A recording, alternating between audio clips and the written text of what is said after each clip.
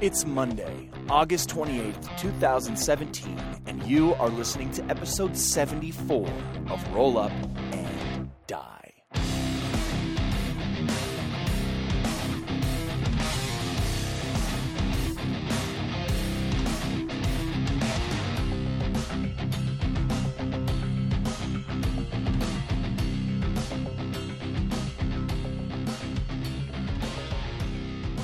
Yeah. Communications disruption can only mean one thing. Invasion. Can only mean one thing. I love that line because I just want someone to say, or like our comms could be down. Like, why is that the only thing it could possibly mean? Like, there's a million and one things it could be. I think cell signal? Connection back here. Shut up. It's an invasion.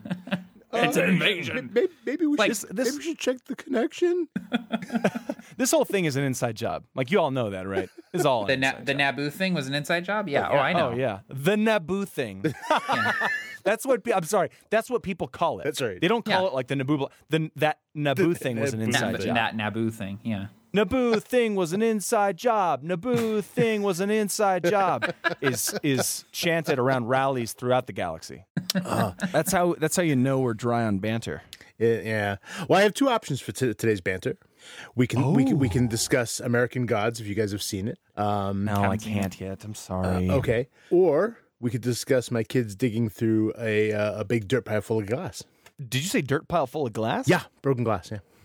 Yeah, let's do that. Yeah. Well, it's not a huge amount to tell, except that it's kind of cool because when I was a kid, my friends and I had found this big pile of dirt where for decades people have been dumping their garbage before there was like garbage pickup or before there were humans on Earth.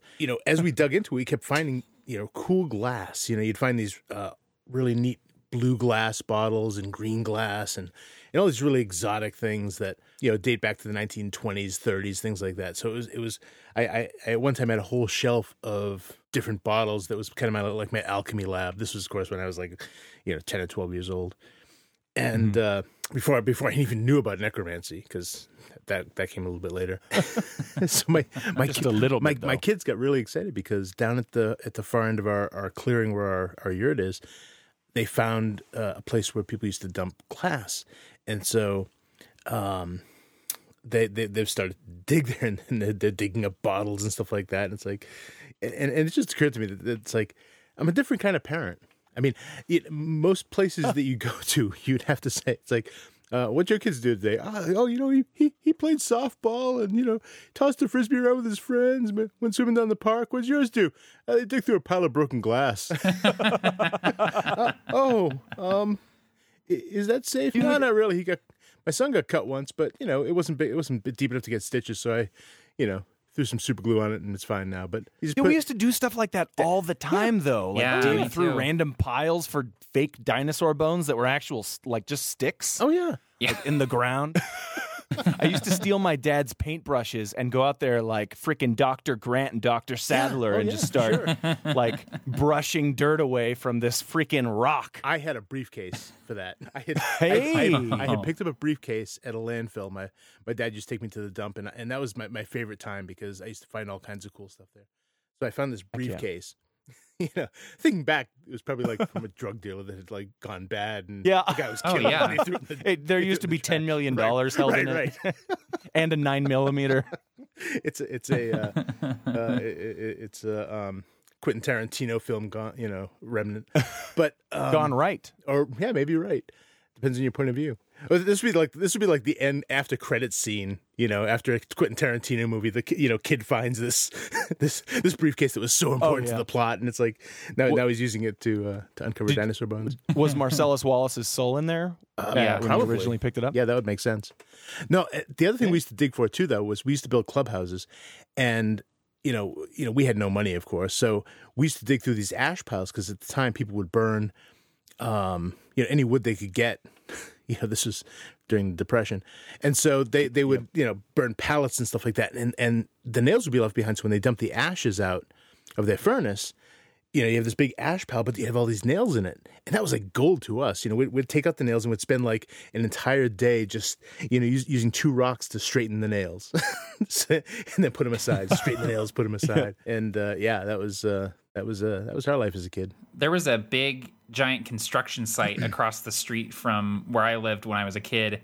And I spent a majority of my childhood in that construction site, like, just if my parents knew that the shenanigans I was getting up to over there, like, oh my God, they would just have a heart attack. Because it was like we were building like plastic surfboards out of PVC pipe cut in half and surfing them down hills and like playing on the equipment. And at one point we found a bunch of discarded like piping and like even the big like those big like they're like these big ribbed black pipes that they do underground wiring with. Yeah, the drainage you can like pipes, fit inside of them. Yeah. Oh yeah. We stole a bunch of that because we were going to film our own version of Mystery Science Theater 3000, and we needed that to build the set.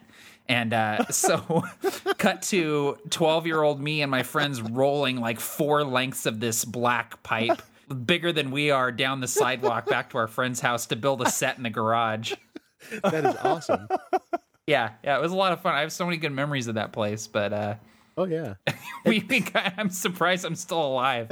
Oh, for sure. We did for one of our clubhouses. We wanted a secret way in because we were kind of at war with another neighborhood, but so we had to have a secret way to get into our clubhouse. Now the clubhouse was above ground, but we dug a tunnel, and inspired by like movies like The Great Escape and stuff like that. So right. we had dug this tunnel and we had lined it with pieces of wood that we wedged in there and a little piece on top, and we had this tunnel that we had a piece of plywood over the entrance, and then we put sod on top of that so you couldn't see it. And so we had to crawl like 20 yards to get to it, but that's amazing. Any one of us could have died just by collapse, Oh yeah, skeleton's still down there. That's that thought that frequently crosses my mind, though, is God, how am I still alive? And we never, my friends and I never really jumped into any construction sites because I don't think there were many around us, but like we were always just running around and hanging out in neighbors' yards and like jumping fences and and it was one of those things where like my parents would be arrested now. Like if we did that now, like you're not watching your kid, man. Your kid is causing hell for all the neighbors. But one of these things, though, Matt, you mentioned a construction site. There was this construction site in Bremerton when I was a kid, and my grandmother used to live there, off of Sylvan Way, and those like half-built apartment complexes that don't have windows yet and stuff. Like that is the best playground construction site ever. Because that's a fortress, but you can get into that. Like you can't keep kids out of that stuff. Absolutely. I think the best thing ever was they were finally getting foundations put in for houses, and so they had these trenches built for the wiring and the piping and stuff that they were going to put in, and the trenches like just crisscrossed all throughout the construction site, and we had just the best game of war of all time. Dude, yes. We were all in our like army surplus fatigues with our like wooden rifles, and it's pouring down rain, and we're like crawling through the like ankle deep mud, like mustard gas, like just having the best time of our lives. I got trench mouth. Oh, we used to use bottle rockets to fire at each other. That was our weapon of choice. Oh yeah. It's like a tracer, man. It's like a tracer round at night too. You find a piece of pipe, copper or something like that, and then you slide like one of those old style bicycle handles over it, and that's your handle for it. And then you just you light it, you toss it in, you point it, and that is a brilliant shot-like thing to come up with as a child. That is like, absolutely. Yep, exactly. Matt, is that construction site playing trench warfare where you got shot with a slingshot? Yes, that was the same time. I got shot in the face with a slingshot, and we had our BB guns, and we had a 2-pump rule where you could only pump the BB gun two times because then it hurt just a little bit, but not too bad. But dude, these sons of bitches were always doing 4 or 5 pumps, and you could tell too when you got hit. It was like, oh, that was not 2 pumps. Well, and you hear it click, click, And then a few seconds goes by. Yeah. Click, click. That was definitely 4 pumps. It's funny. So many people, are trying to, make it like, oh, back in the old days, it was like Huck Finn. It's like, no, it's like Lord of the Flies. This is not Huck Finn. It really is. It's just pandemonium. Yeah. Oh, man. Kids these days in their Mystery Science Theater. So who wants to take over this episode? Who is the master, do you think, of the topic at hand? Well, I don't think there's anyone who's a master of it. But I'll be willing to give it a shot. Ooh, you should, Alex. All right. I'm out of control today. Yeah, I'm feeling silly, sassy. Yeah. So, without and just to show you how edgy I am, I'm not even going to do a segue today. Oh my God, we're talking about tieflings. All right, we're talking about tieflings. Tieflings are one of the newer races in D&D. Relative. When was that added? That was in. Was that added in fourth edition? I fourth think. Edition, I think. Well, yeah. so I don't know think they were exactly actually added in third edition in a splat book, but they were in the core book in fourth edition. So they're relatively new in D&D terms, and so totally. But to me, they're one of the most interesting races to make because they're just really rich for backstory development. Because they're part demon. I mean, they've got to have a backstory. There's a story behind that somewhere, So anyway, welcome to Roll Up and Die, your definitive podcast. My name is Alex, a.k.a. Captain Gothnog. And my name is Barker. And my name is Matt from A Fistful of Dice. That went pretty good. It did. That's it. I'm really impressed. Yeah, except I don't think we can do it in that order. Because after I say Alex, a.k.a. Captain Gothnog, I'm Barker, it just sounds kind of flat. It's like... Yeah, it does. It's all Barker. You're like the guy that's last in line to introduce himself during the Mouseketeers. I'm Barker. or like Gilligan's Island, and the rest. It's like and the rest. Yeah, and the rest. Poor professor. So we're talking about tieflings today, and I hope we do more of these because we had discussed either doing tieflings or Dragonborn. Both are interesting, but the thing I like about tieflings is that, like I said, they're part demon. And so no matter what, there's going to be an interesting backstory there. Whether it's, even if they don't know their origins, there's going to be some interest in how they were treated, how they were raised. They're going to be shunned by most civilized peoples in so many different places, unless you're talking someplace really, it has to be seriously diverse to allow, to say, oh, look, it's a demon. That's interesting. So no kidding. Oh, it's just one of them demons over there. So that's all right. So how have you guys used tieflings in your games? Well, first of all, have either of you ever played a tiefling? Ooh. I don't. We're about to lose all our credibility, by the way. Oh man, hang on. I think all our ethos out the window. What is this game? D&D? I've never played D&D. What is that? D&D? What's this Do game? not disturb. Is that what it means? I don't think I've ever played a tiefling. I've rolled up a few tieflings before, but I don't think I've ever played a tiefling character, and that's me just now realizing that. I think I've played everything else, but I've never played a tiefling before. Mm-hmm. What about you, Barker? I'm the same way. I don't think I've ever played a tiefling, and I think a lot of that is because I haven't always liked them, and it's only recently when I realized that anything can be liked in the right circumstances that they've grown on me for sure. Yeah, totally. I'm in the same camp with tieflings as I am with Dragonborn. Where they first came out, I was like, no, I don't like it. It's new and different.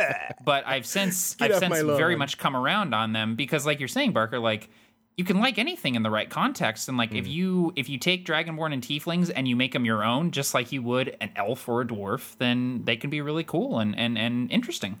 Yeah, and I mean, you can look at them as, there's nothing to them, or you can look at them and say, they're a blank slate. I can make these whatever I want.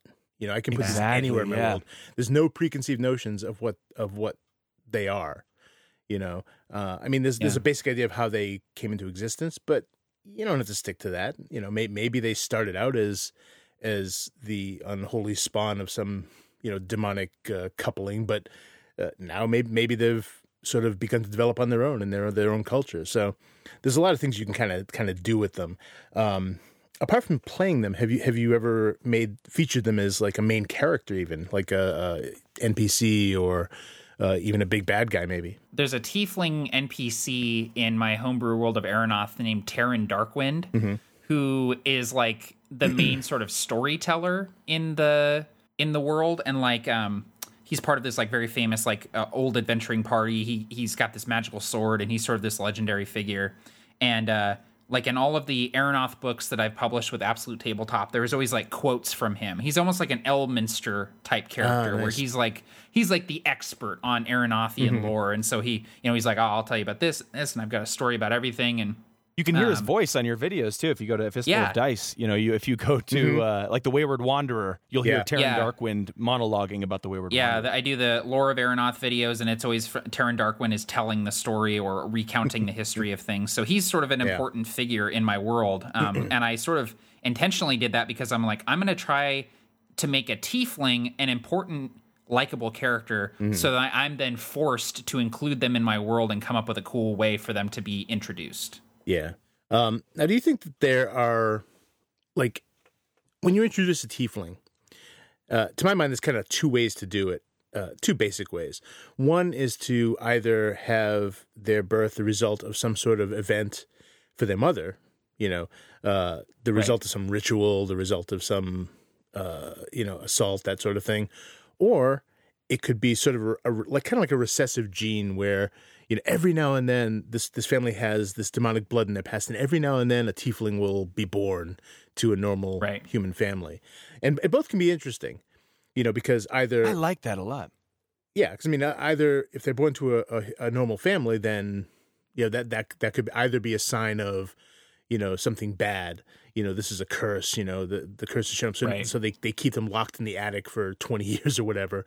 Making for interesting character development, or maybe they're a boon. Maybe there's some sort of honor and respect to it. Maybe they decide that, hey, this is a good thing that we have this. We have the special magical blood in us, that kind of thing. So it can be, there's a lot of ways you can play that. I was going to kind of hold off on this until later in the episode, but I think I'll bring it up now because that kind of reminded me.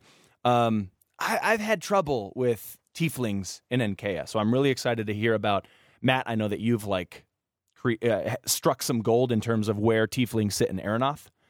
So I'm excited to listen kind of to your perspective and maybe get some help from you guys. But one of the things I like the idea of is that a tiefling, like you said earlier, Alex, is kind of an ostracized individual. Yeah. You're a demon. Like, people don't really like you unless they're a tiefling or unless they're another ostracized individual who gets it. Right. But what's really dangerous? If tieflings all gathered under one banner.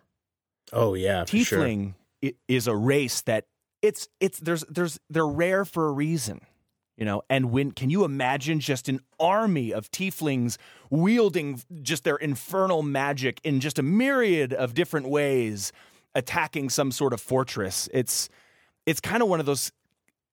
I want that in my world. I like that idea where tieflings have a more pronounced role, but maybe, and it makes them maybe even more feared than they were before. Right. So that would be more like, there was this blood introduced in the past, and then the race sort of continued on its own. Is that kind of what you're thinking? Maybe. I was thinking at first that there's this heinous sort of method of obtaining magical power. And it's basically the way I would describe it is like magical fracking. These people in Durakis, which is this country, are pulling the magic out of the world and harnessing it in an unnatural way. And the area that they're pulling it out of is just dead. And not only is it dead, it will suck the life out of you if you stand on it, because it's almost like a dry sponge that has water dripping in it. It will suck that energy out of you because it wants it for itself. And this spot on the earth is spreading, where they keep pulling out the magic. So it's almost like this doomsday thing. I like the idea that this direct contact with magic is what has created the tieflings. Yeah. But I'm not entirely sure if that... I don't know. I don't know about that. That's as far as I have gone. Well, I like that. Yeah, that is cool. Another option would be if a god cursed a people.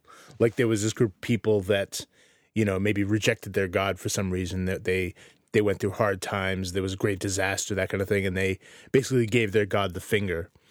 And so their god cursed them, turning them all into these half demons, these tieflings.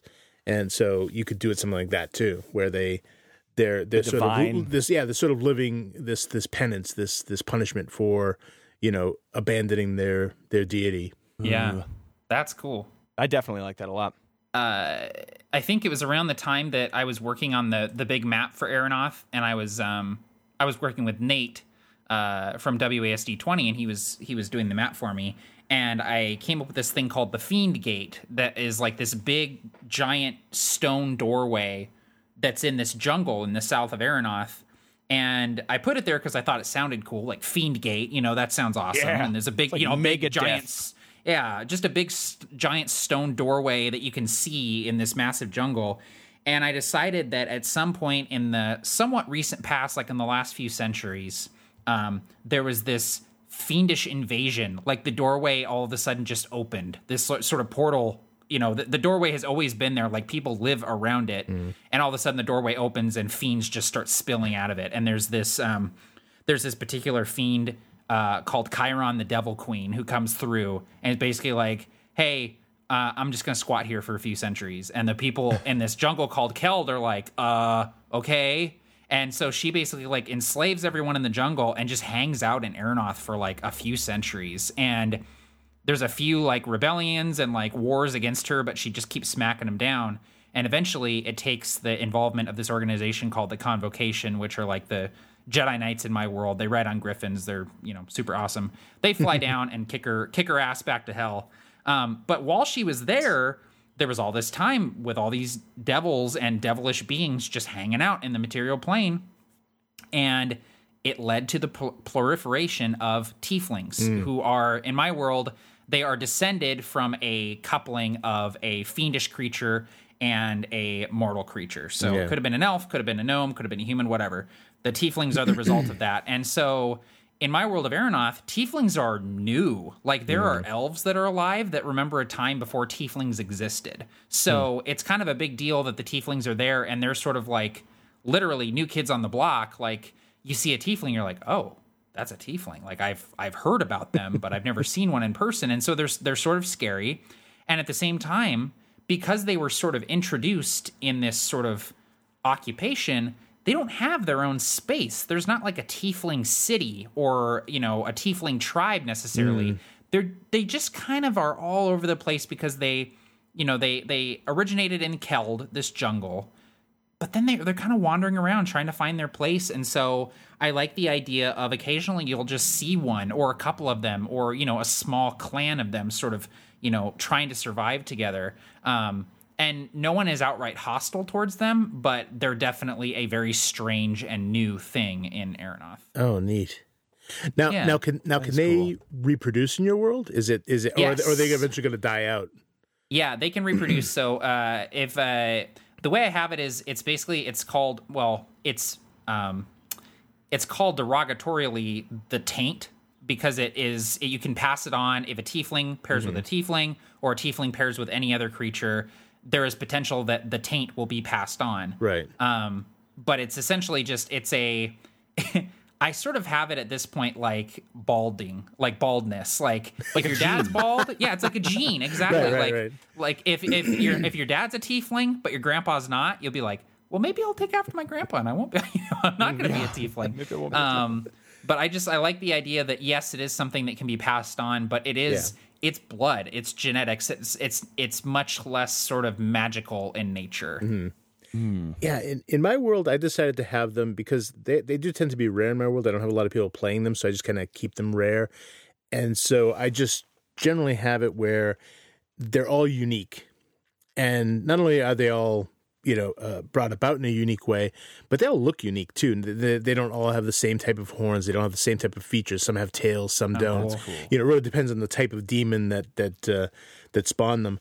And one of my favorite examples was in one of the more recent campaigns. There were two players who decided they wanted to play tieflings, and that seemed really sort of improbable to me. That you have two tieflings in the same party because they're kind of rare in my world.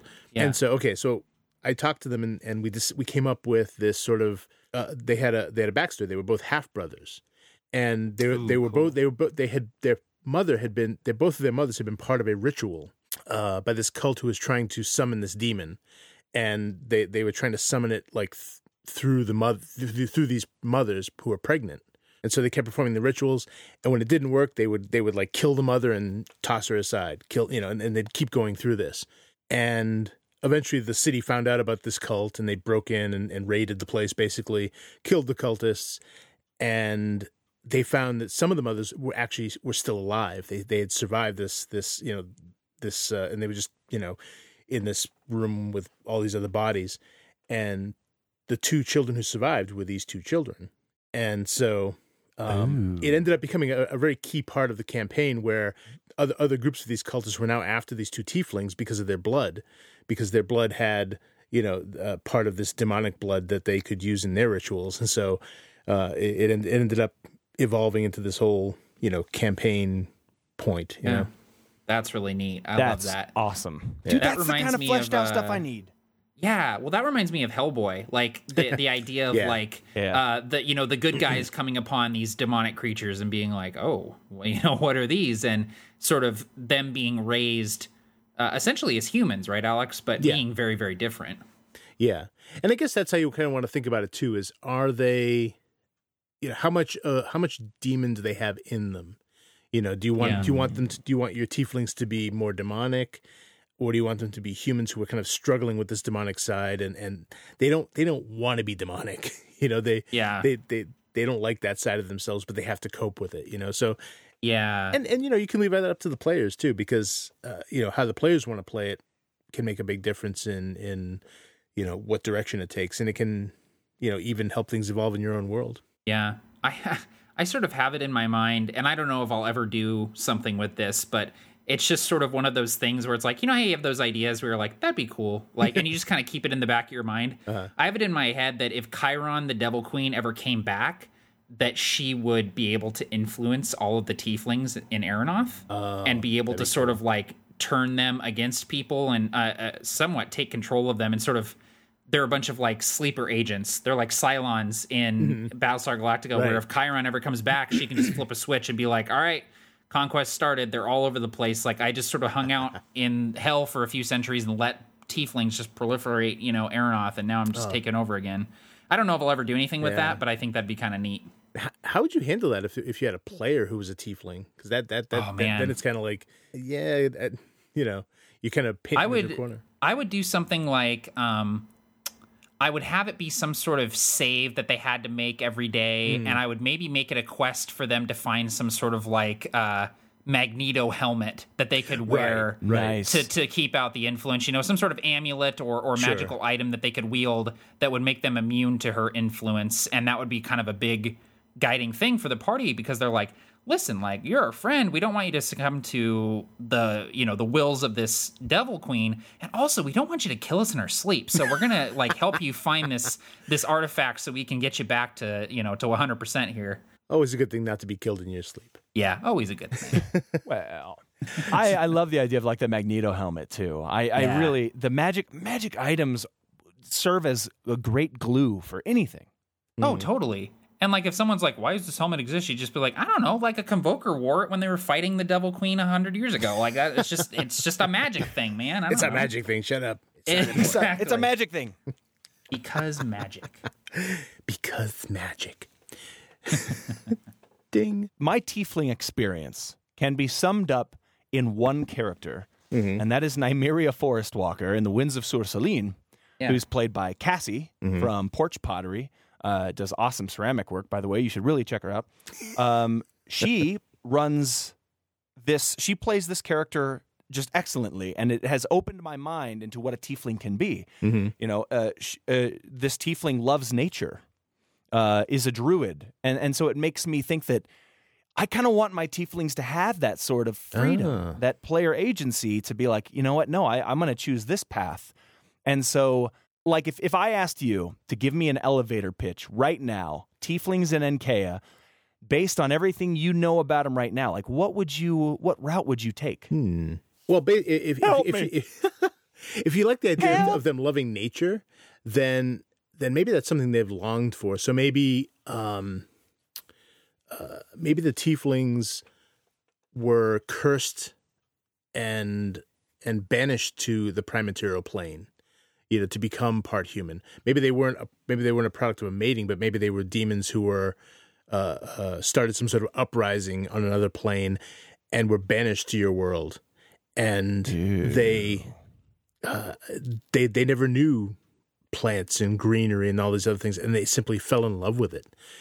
They've never seen that much life and joy and happiness, and it sort of not only anchors them to the Prime, which is their new home, but also helps them to sort of heal, maybe heal some of their wounds and even keep themselves from reverting to their sort of bestial, demonic origins, that kind of thing. Yeah, I like that. Like that. There's oh, go ahead. I was just going to say, there's something for you to look at, Barker. Is in the Magic the Gathering setting of Zendikar, the vampires in that setting are sort of reminiscent of what you're talking about. The vampires they're not traditional vampires. It's sort of more of a Cthulhu thing where way back in their heritage, they were influenced by these Lovecraftian creatures and developed a need for blood, not for the blood itself, but for the magical energy that was in that blood. Mm-hmm. That's cool. So they are they remind me of tieflings more so than vampires. And there's sort of two different tribes of vampires. One of them have turned away from the influence of their sort of Lovecraftian progenitors, and the other ones are just sort of like cultists for their whims. But they live in the forests and the swamps, and they're like very tied to the natural magic of the world. So they're like druids and rangers more so than, wizards and warlocks. And I just think that's really interesting. So maybe tying their origin to the natural magic of the world. And I think that sort of works with what you were doing with the magical fracking, the arcane fracking of that progenitor race that you have. Tying them to that, accomplishes two things. You've got a cool race that is tied to sort of the origin of your world, really, which is a cool thing. And also, it makes sense why they would be so attuned to nature and natural magic. I like that a lot. So, I think I'm sold on that now, because part of me was thinking, hey, NK is connected to the rest of Arbitron, so maybe these tieflings just, in seeking a new home, just walked on over from Aeronoth. That'd be a cool little connector piece. Right. But then I'm thinking, I think there's too much that you guys have already said that's super inspirational and unique. I like that a lot. Yeah, no, I like it too. And if you're interested in more, like, check out some of the Zendikar stuff, because the vampires in Zendikar are like probably one of my favorite like takes on a fantasy race I've ever seen. Like, they're just very different and unique from traditional vampires. Awesome. Yeah, I'm looking at them right now. Really cool. Cool. Awesome. All right. So maybe we should think about taking a question. What do you guys think? Yeah, let's do it. Yeah. A question from the listeners. Yeah, so let me look. Lots and lots of twos. To be fair, we did get the post up a little bit late, so... We did. We just like to keep people on their toes. We chose that on purpose. Exactly. We chose this. Exactly. I mean, we got a lot of responses, but not a lot of... You chose this, listeners! This is your fault. This. Whatever we say next, it's your fault. Take responsibility for it. No, all right. So I guess I'll just pick one at random, sort of thing. Richard Hume says, "Why are tieflings the best race of all time?" I can't answer that. I can't answer that either. It's true. They're plug and play, super plug and play. You can do them. They're modular. You can put them anywhere. You can come up with any backstory. They're kind of the same as gnomes in that regard, but I think even a little more so. More so, yeah, because gnomes you could come up with a backstory in your world that makes them part of the world, whereas tieflings are almost, with a few exceptions, are almost inherently not part of the world, I guess, because since they have that demonic heritage that is so close to the surface. Well, can I ask you a question then before we take the next question? Does a tiefling have to be demonic? Like, does a tiefling have to have that tie to a demonic heritage to be a tiefling? Or, like, is that thing, when you remove it, is the race something completely different? I hope we disagree on this. I want to disagree. I don't think that they necessarily have to be fiendish, but I think that they have to be something otherworldly in order for them to still be tieflings. Right. Yeah. Okay. And I was going to kind of use that word exactly, the otherworldly, extra planar of some kind. And certainly one that is demon-like, I guess. That there's kind of that quality to it that defines them. I mean, especially if you look at some of their abilities in 5th edition, where they have that what's that that spell they can do as a reaction? Is it Fiendish Rebuke or Devilish Rebuke? Fiendish Rebuke. Something Rebuke. Yeah. So you have this hellfire that they can respond with as a result of being attacked. So you could come up with a mythology, but it's going to be a lot more work, I guess. You'd have to come up with a whole new, almost planar mythology to decide where they came from. Not that it's impossible. You could definitely do it. And maybe it's something I'll throw into the idea we can steal. Maybe it is. I like it. All right. There's a question here that I want to answer because it's something that bothers me. So Joshua O asks, is it tieflings or tieflings? It is tieflings. Like multiple people who work at Dungeons and Dragons and created the tieflings say tieflings. And I have had multiple people comment on videos where I say tieflings and go, God, I hate it when people say tieflings. It's tieflings. And I'm like, tieflings sounds dumb. It's tieflings, man. Isn't tiefling? How do you spell tiefling? It's TIEFLING. That's all I needed to know. It's tiefling. Yeah. It's that's tieflings. All you need to know. Exactly. And if it were EI, we'd have an argument. Right. And because we are the definitive RPG podcast, that's definitive right there. We are right there. Them's the facts. That's in putting stone. Putting the lid on the tieflings debate. That is in stone. Okay, let's take one from Josh Glisson. Do I need tieflings in my world, or rather, what am I missing out by not having them? I've played 2nd and 3.5, but not 4th, and really not 5, so not familiar with them. Well, I think we kind of covered a little bit of this, kind of explored what they are, but why does he need him? Why does he need him in his world? I say he doesn't. I say it's purely cosmetic. I say if they fit nicely in your world, use them. But otherwise, if you feel like it just turns your world a little bit upside down, or it turns it into something that you don't like, then they're easy to remove. Absolutely. Yeah. And the cool thing about tieflings is if you don't want them in your world at all, you can not have them in your world. But if a player wants to play them, you can have it in because they're that unique. In other words, that may have only happened once ever. So they can be a truly unique character in that case. So, even if you don't have them in your world as part of your mythology or your setting, and if you have a player come along and say, "Oh man, I really want to play a tiefling," you can allow it because that just means they're this unique character that this happened to, and you can come up with a really awesome sort of backstory for them that explains it all. So, I agree. You don't necessarily need them in your world. But the cool thing about tieflings is that they're really, really easy to put in anywhere. And even if you only have one, that's, you could do that. Dude, that right there, that's a good idea. Have one tiefling or very, very few. Yeah. Yeah. I think that like tieflings, no matter if you're a fan of them or not, they add an interesting thing to your world. There's no other race like tieflings. Like, when we did our episode on gnomes, it was like, okay, how do you make gnomes different from halflings and dwarves? But tieflings, it's like, there's nothing else like tieflings. Like, they are a unique race, and if you add them to your world, they're gonna be a unique race in your world. So, like, add them or don't, but you can't deny that they are different. Yeah, I think so.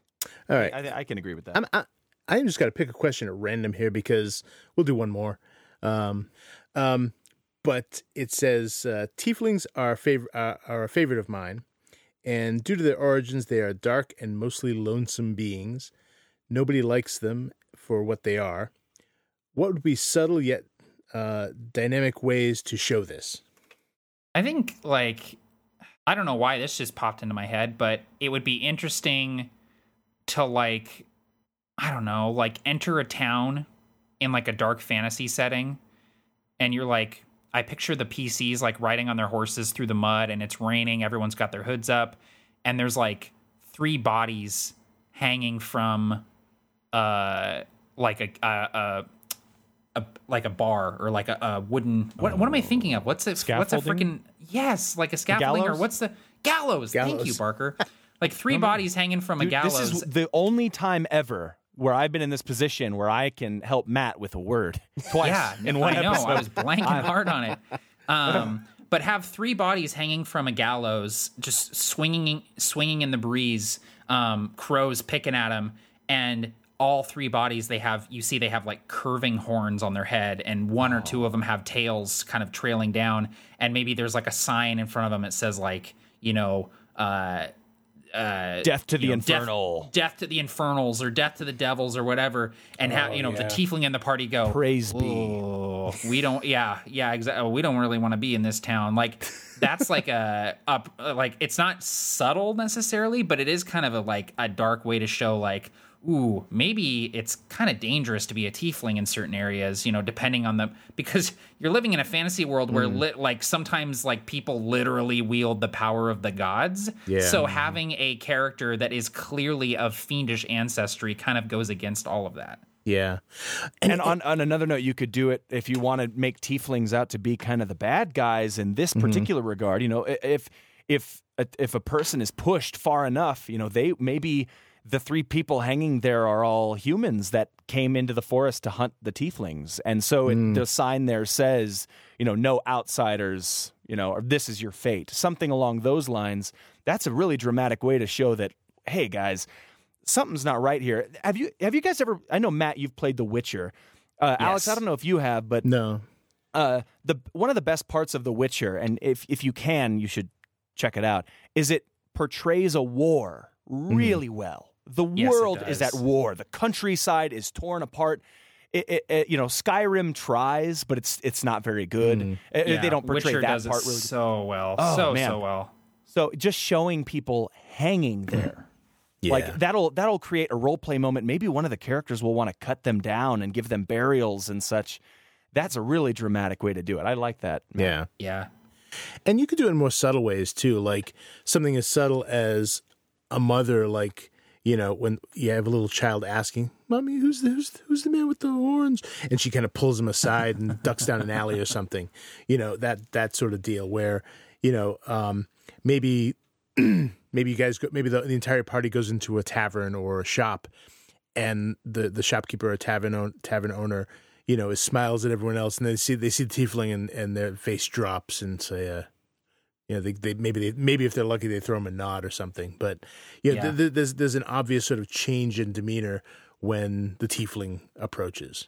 All right, so we should make up an idea people can steal now. This will be good, and what I'm thinking is that maybe we could make up an atypical tiefling backstory, not an entire race of tieflings, not a mythology for someone's world, but just an individual tiefling, something atypical that you would think of, with, like all the things we've sort of talked about, think of them as tropes. And we're going to try and, step outside that trope and come up with a new way to look at a tiefling, perhaps. So, I have a die ready, so I will roll for this. You going to roll up, man? Oh, yeah. Man. All right. So, and I got halfway into that joke and realized I was in quicksand. Someone give me the 10-foot pole. All right, let me see here. And the first one is a 3, which is Matt. Damn it. Okay. I'm really excited it's me because, this is cool. This is a character that I have wanted to play for a long time, and I just haven't had the opportunity to. It is blatantly ripping off one of my favorite characters ever, but here we go. So this is a tiefling that was raised by the clergy. He was found on their doorstep, or he was brought to the church for cleansing and purging, and one of the monks took pity on him, took mercy on the child, and he was raised as a scholar. And I think that he was brought up to be a champion for good and a champion for justice. And I think that now that he's grown and he's an adult, he is now a lawful good tiefling paladin. I like that. All right. Here, roll dice here. Dang it. And I will pretend it's me. All right. Zombies. Dude, the power, right, Alex? I know. I was sensing that. I know. Holy shit, I could make this anyone. This is awesome. My God. So, no, but what I was thinking is, again, I was inspired by your Hellboy reference, and maybe as part of what he does, he disguises himself. Maybe he's literally, cut off his horns, and he uses alchemical pigments to stain his skin a different color. Maybe he's trying so desperately to fit in, he uses makeup and masks and wears a hat or a hood all the time to try and make himself not tiefling. He's desperately trying to hide that aspect of himself. Oh, that's awesome. And hang on, let me check who's last here. Wait, Matt again? No, that's Barker. Oh, okay. Sorry, wrong number. It gets confusing. It does. Yeah. So we've got a paladin tiefling, lawful good, right, according to the D&D terminology, who does not want to be known to be a tiefling, correct? Right. Yes. And so I like the idea that there's an inquisition going on, and that there are people who know that there are otherworldly people where they shouldn't belong. Mm-hmm. And this person is always being hunted by this external threat. Maybe it's like a secret police or a single marshal who will catch and capture and kill all tieflings. And maybe it's the character's friend, right? Maybe or something like that. Something where it kind of puts the character that you're talking about at odds with this other authority figure. Yeah. And but this if we're talking about a character, then this player character would have to go on these missions still, despite the threat. If we're talking about a storyline, maybe this tiefling comes up to the characters and says, "Hey, I need your help to solve this mission, but I cannot be found out." I love that. That is cool. I like that a lot. Yeah. What I'd like to do is try something a little bit different. Maybe go around one more time. And this time what I'd like to do is to build on this a bit and now look at it from the other side and think about how he's treated by the outside world. You already sort of hinted at this inquisition that's happening, and that's kind of a good starting point. So maybe do something like that and figure out what we kind of have his internal sort of ideas and his motivations, but now and his origin. But what is the world around him? What is their reaction to it? I like that. So that's awesome. Barker this time. Okay, I like the idea that there's been some sort of occult activity that is linked with an infernal god, and that has people scared.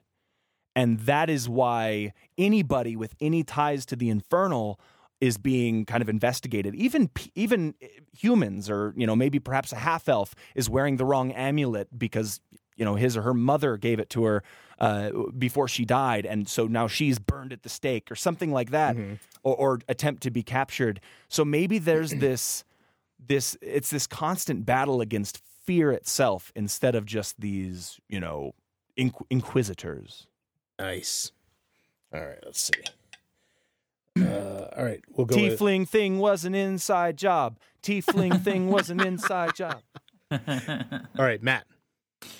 So again, drawing inspiration from Hellboy, one of my favorite scenes in Hellboy 2 is when he saves this baby, this human infant, and he's fighting monsters and protecting this baby at the same time.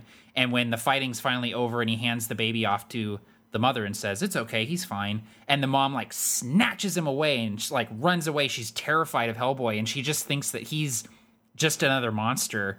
I love the idea of this character saving a town or saving a person from monsters. He's a paladin, he's a monster hunter, but he's a monster himself. And I love the idea of him saving a town or saving some a traveling merchant from monsters, and the people running away because they just assume that he's another monster. Oh no, there's still one of them, and kind of running away. And how would he react to that? And how would that make him feel? And it's got to be, being a monster hunter is already got to be a pretty thankless job. But being a monster hunter who's also part monster, come on. Yeah, it depends where you put the comma. It depends where you put the comma. A Monster Hunter or a Monster Hunter. All right. Yeah. And pretty sure that's me. So, well, I like putting twists on things. So maybe kind of a twist, and this has more to do with the way the storyline would generally go. But it would be kind of cool to, if this tiefling is then sort of captured by this Inquisition, he's found out and he's captured. And maybe he's sentenced to death because they rip off his hat or his helmet or whatever, and they find these stubs of horns, and they say, demon must be executed. And then maybe the town, after seeing all the wonderful things that he's done, they kind of come to realize that he's not a bad guy, that he has helped them, and they kind of, he saved this baby, and maybe he did other good things for them while they thought he was just human or maybe deformed or something like that, but. They come to realize that, and they all sort of come out to, to stand up for him and to stop his execution. I love that. That's awesome. Be a cool, kind of finish to a story arc. Nice climactic point for sure. Yeah. Yeah, definitely. That's really cool. So that's an idea you can steal. Thank you. You're welcome. Oh, they are allowed to steal that? Dang it. Indeed. Copyright Roll Up and Die and you. So, oh, man. Well, anyway, thank you for listening to Roll Up and Die, your definitive RPG podcast. My name is Alex, a.k.a. Captain Gothnog. And my name is Barker, Lord of all the mankind in the universes. And my name is Matt from Fist of Dice. Matt, see that last bit? That just sounded fell a little flat. I don't know what it was. I think it absolutely was flat. What you've just listened to has been produced by Roll Up and Die and is copyright 2017. How official. The games, films, TV shows, and other stuff we talked about during this episode are the properties of their respective owners, so be sure to borrow nicely, okay? Any snippet, portion, clip, or other synonym for part of this show can absolutely be used in other media so long as credit is given to the Roll Up and Die podcast. You can find all three of the primary hosts on YouTube and other websites. Matt can be found at youtube.com/afistfulofdice. Barker can be found at youtube.com/beabettergamemaster. And both of their work can be found at www.absolutetabletop.com. Captain Gothnog is also on YouTube at youtube.com/Captain Gothnog, and his work can be found on DriveThruRPG under Critical Hit Publishing. Be sure to keep track of us on iTunes, at rollupanddie.podbean.com, or on our Facebook page at facebook.com/rollupanddie. Have a fantastic day, everybody, and as always, happy gaming.